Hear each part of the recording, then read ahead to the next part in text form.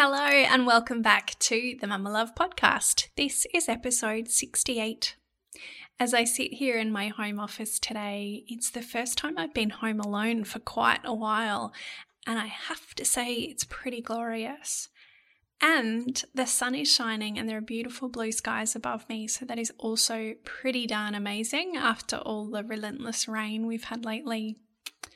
Ironically, I launched season 3 of the podcast telling you all about my word of the year being presence, and then disappeared off the radar for a few weeks. There is a lot going on in the world right now, isn't there? We have watched COVID numbers rise over the last couple of months in Australia. There's been delayed starts and interruptions to school. We've watched in horror as Russia has invaded Ukraine. And in the past week, parts of Australia's east coast, including where I live in Brisbane, has been absolutely devastated by extensive flooding. It is a lot. I'm not sure about you, but I think it's easy to fall into a place of wondering whether life will ever feel normal and back on track again. I came across this quote on Instagram recently, and I thought it was pretty fitting. It says, "Gentle reminder, if you feel off track, please remember there is no track. This is your life. It ebbs and flows and twists and halts and speeds up. It all belongs. Stop trying to be a robot who is productive and perfect all the time. You're not a robot, you're a human. Be alive to it all." And that's by Jamie Varon. This is just a little episode to check in and see how you are with so much going on around the world right now. I just wanted to give you a little life update from me and the loves and just share 3 things that I could think of that might help us as we navigate this often messy, rarely linear human life.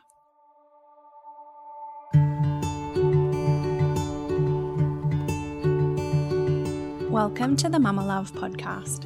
My name is Annie Love and I'm a mum, a wife, a life coach, creative spirit and all-round positive thinker. Our parenting journey has been, a bit of a roller coaster, and I've learned the hard way how to navigate through some pretty tumultuous times. This podcast is about finding joy, even in the midst of darkness, and believing that we can find light on the other side, even if the landscape is different to how we expected it to look. We're going to share stories and conversations along the way and talk about how we create our best life, even when things feel hard. Thank you for being here.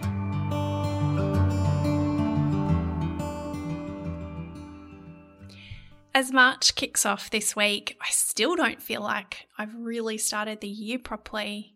There's been so much going on in the first few months of 2022, hasn't there?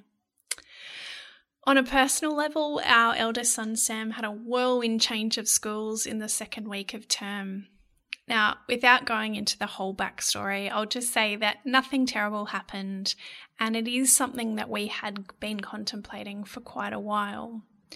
But in the weeks leading up to him starting back at school for the year, I had this epiphany that persevering when he wasn't really loving school wasn't really working for any of us.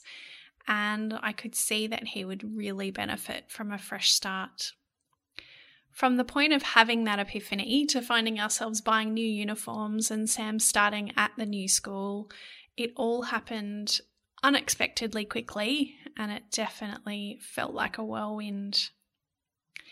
In that same week, probably not unsurprisingly, I found myself suddenly in excruciating pain in my right wrist, and I couldn't type, text, write, or actually really even use it much at all, which was rather inconvenient in a week where I needed to fill out loads of forms and get things organised for our life. Ben and the boys stepped up to help out where they could, and Ben drove me around while I got some tests done. As it turned out, I had calcific tendinitis in my wrist, which thankfully settled down after a week or so on an anti-inflammatory medication. But gosh, it slowed me down. I sent a lot of voice memos that week and utilised modern technology with dictation where I could. But it really did make me look at how I spend my time. I often do say that the universe gives us pretty direct signs sometimes when we need to slow down. My beloved Charlie did at some stage ask if I could please get better soon because I was being pretty unhelpful around the house, which made me laugh. It was a good reminder that I probably do too much for the men in my life. Not that I'm sure they would admit to that. On hearing about my wrist, a friend of mine sent me this excerpt from the book The Secret Language of Your Body by Ina Siegel, which basically highlights what different parts of the body are telling us, if they get hurt or we get an injury. I won't read you the whole thing, but it starts with, hands give you the ability to handle life. If you keep saying, I can't handle things, your hands will become stiff and clenched and you will be unable to handle anything new. Helping hands want to help everybody in need, but sometimes don't look after themselves. Healing hands gravitate towards healing others. However, be aware that you cannot save the world. You can only contribute to the lives of others if they are open to it. For many people, the right hand is dominant and the hand with which they create. You may feel lost, uncreative, fearful of the future, experience struggle and frustration, question your ability to work, create money, and feed your family. I thought that was really interesting. I definitely had been feeling rather uncreative in the weeks preceding. So I thought it was really interesting that came out in the book. And while I would never use or even think words like, I can't handle it, because I know by experience that I can handle a fair bit, it definitely did make me think about how I was handling Sam's change in schools.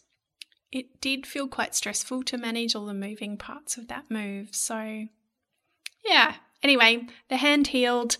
Sam had a great first week at his new school. He really enjoyed reconnecting with the boys that he'd been to primary school with, who were at the same school. And I felt really relieved, actually, just to see him looking much happier and lighter with the change, with the fresh start. I was really happy that I had followed my intuition and put the wheels in motion to make that happen. At the end of his first week at school, we started experiencing a lot of rain in Brisbane. Now, I love a good rainy day, but we experienced more rainfall over the course of those next few days than we normally would across half a year. There has been extensive and catastrophic flooding all down the east coast of Australia, and it's been heartbreaking to watch the devastation in southeast Queensland and especially in northern New South Wales. There have been 17 lives lost so far and just so much damage. We in Brisbane here, like in our house, were super lucky, our family. Our old house always gets pretty wet downstairs in sustained heavy rain, but we are used to it. We don't put anything downstairs that can't, get wet, nothing precious. But we also know that it's going to dry out over the next week or so, and I've certainly been hanging carpet tiles out and letting things drip in the sun. If you follow me on Instagram, you know from my stories that I often walk our dog along a bike track beside a creek. And during the floods, our lovely local creek turned into an absolute raging torrent. It was quite scary actually to watch. It knocked out lampposts, it felled trees, there was major erosion, and there are now major sections of that bike path that no longer exist. Not to mention the wildlife and the habitats no doubt destroyed along the way. So many families and businesses will be facing the aftermath of these floods for months and years to come, and so many of them are actually still recovering from the last lot of major flooding that happened in these areas. By the middle of last week, the week of the floods, the kids were able to return to school. There were lots of road closures around Brisbane, so some mornings were a little bit tricky to navigate, but they were able to go back to school. Then Thursday morning, as I came out of delivering a workshop, I started seeing all these messages about our Queensland Premier suggesting we collect kids from school at around midday in preparation for a severe weather event that she was worried was heading our way. Now, cue a little bit of mass hysteria and chaos as parents had to go and collect kids in the middle of the day. Kids, I have to say, who were very confused about why they were being picked up when the sun was shining and there were blue skies above. They were told to stay home and off the roads on Friday as well, which has not added to our Premier's popularity level. Anyway, in good news, there were no more severe weather events in Brisbane, at least, to contend with, but it did mean even more disruption to the school year for all the kids. Given they started the school year 2 weeks late due to COVID, they've now had days off for floods and non-existent weather events. And throw in a change of schools for Sam, it hasn't exactly been a smooth first term so far. Fingers crossed things settle down a little bit now for the next few weeks until they're on holidays yet again for a couple of weeks. Goodness gracious, no wonder I feel like I never get any work done. Anyway, I know I come from a place of privilege when I say that.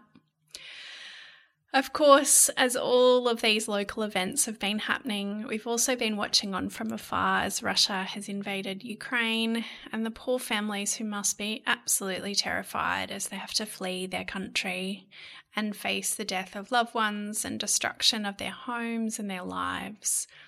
I'm certainly not in a position to give a knowledgeable account of what's unfolding, but obviously feeling so deeply for the people of Ukraine. Gosh, have I mentioned that there's a lot going on right now?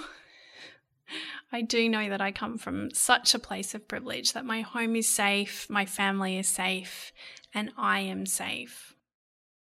If you are feeling a sense of helplessness right now, that there's so much devastation, you're exhausted from all we've been dealing with at a collective level, as well as in our own lives, especially on the back of having been dealing with the pandemic for the last 2 years. I guess I just wanted you to know that you're not alone. It is a lot right now for all of us to be facing. I just wanted to finish this episode with sharing 3 things that you might find helpful as reminders right now as we face the heaviness of these world events. Number 1, limit your time watching news and social media and disconnect regularly from devices. I know there's potentially a sense of guilt for us who are able to just switch it off when we want to, but the news is available to us 24/7 on many, many channels, and watching it on a constant stream is no good for any of us and for our nervous systems. We really do need to protect our energy and take care of our nervous systems by limiting our exposure to the news cycle, because we're actually no more helpful to anyone else when we are just in the midst of all of the different news. I watched the news the other night and I could just really feel the impact on my energy just after watching 20 minutes of it. Number 2 is help where and how you are able to, in whatever capacity you can. You may not be able to spend days in the mud army cleaning up homes of flood victims, but you may be able to offer a meal to a family who's been displaced. You may be able to do a load of washing or buy some replacement items for them when they've been damaged. Maybe you could make a donation to a registered charity or offer a cup of tea and a chat to a neighbour or someone who just needs a break from their challenges right now. Don't underestimate your power to make a difference in someone else's life. One act of kindness can make such a big difference. And number 3 is to remember to take care of you. The foundations of self-care really do matter. Get as much sleep as you can, stay hydrated, and remember to fuel your body with food that nourishes you. If the basics are taken care of, then think about what you can do to feel good today. Just little snippets of self-care. Maybe you can sit and mindfully drink a cup of tea, dance to your favourite song, walk barefoot in the grass, do a short meditation. It's going to look different for all of us, but what feels good for you? When I looked up Jamie Varon, who wrote that first quote I shared in this episode about being off track, I found another one of her quotes on self-care, which I loved. It says, "Self-care rituals, habits, morning routines, all of these things are meant to soften you toward your own life, to bring you closer to yourself, to make you feel good and safe on a consistent basis. They aren't check marks on a to-do list. They are your healing, your unlearning, your freedom, your trust in yourself. The act of keeping your own promises to yourself is the point. Feeling good is the point." So when the world around us feels pretty big and scary, how can we soften towards our own life? How can we feel good today? Don't underestimate the power of how you feeling good raises the collective vibration of all of us, of humanity on the earth. And remember, there's no track to stay on. This is just our one wild, precious, and often messy life. Last week, I was choosing oracle cards as I began the week, and I wrote down these words: "May my life be one big moving prayer." I thought that was so beautiful. May my life be one big moving prayer. Wherever you are today, I wish you peace. I hope you feel safe and loved. I hope your life feels like one big moving prayer. I am sending all my love to you, and I will chat to you again very soon. Hey, thanks so much for listening to today's episode of the Mama Love podcast. I am so grateful to have you here. If you love the show, I'd be honoured if you could hit subscribe. Perhaps you'd like to hire me as your very own coach, cheerleader and support crew. You can find out more about my coaching services over at mamalove.com/coaching. That's mumma-love.com/coaching. Or just come and chat to me on Instagram or Facebook at Mama Love. Talk to you soon.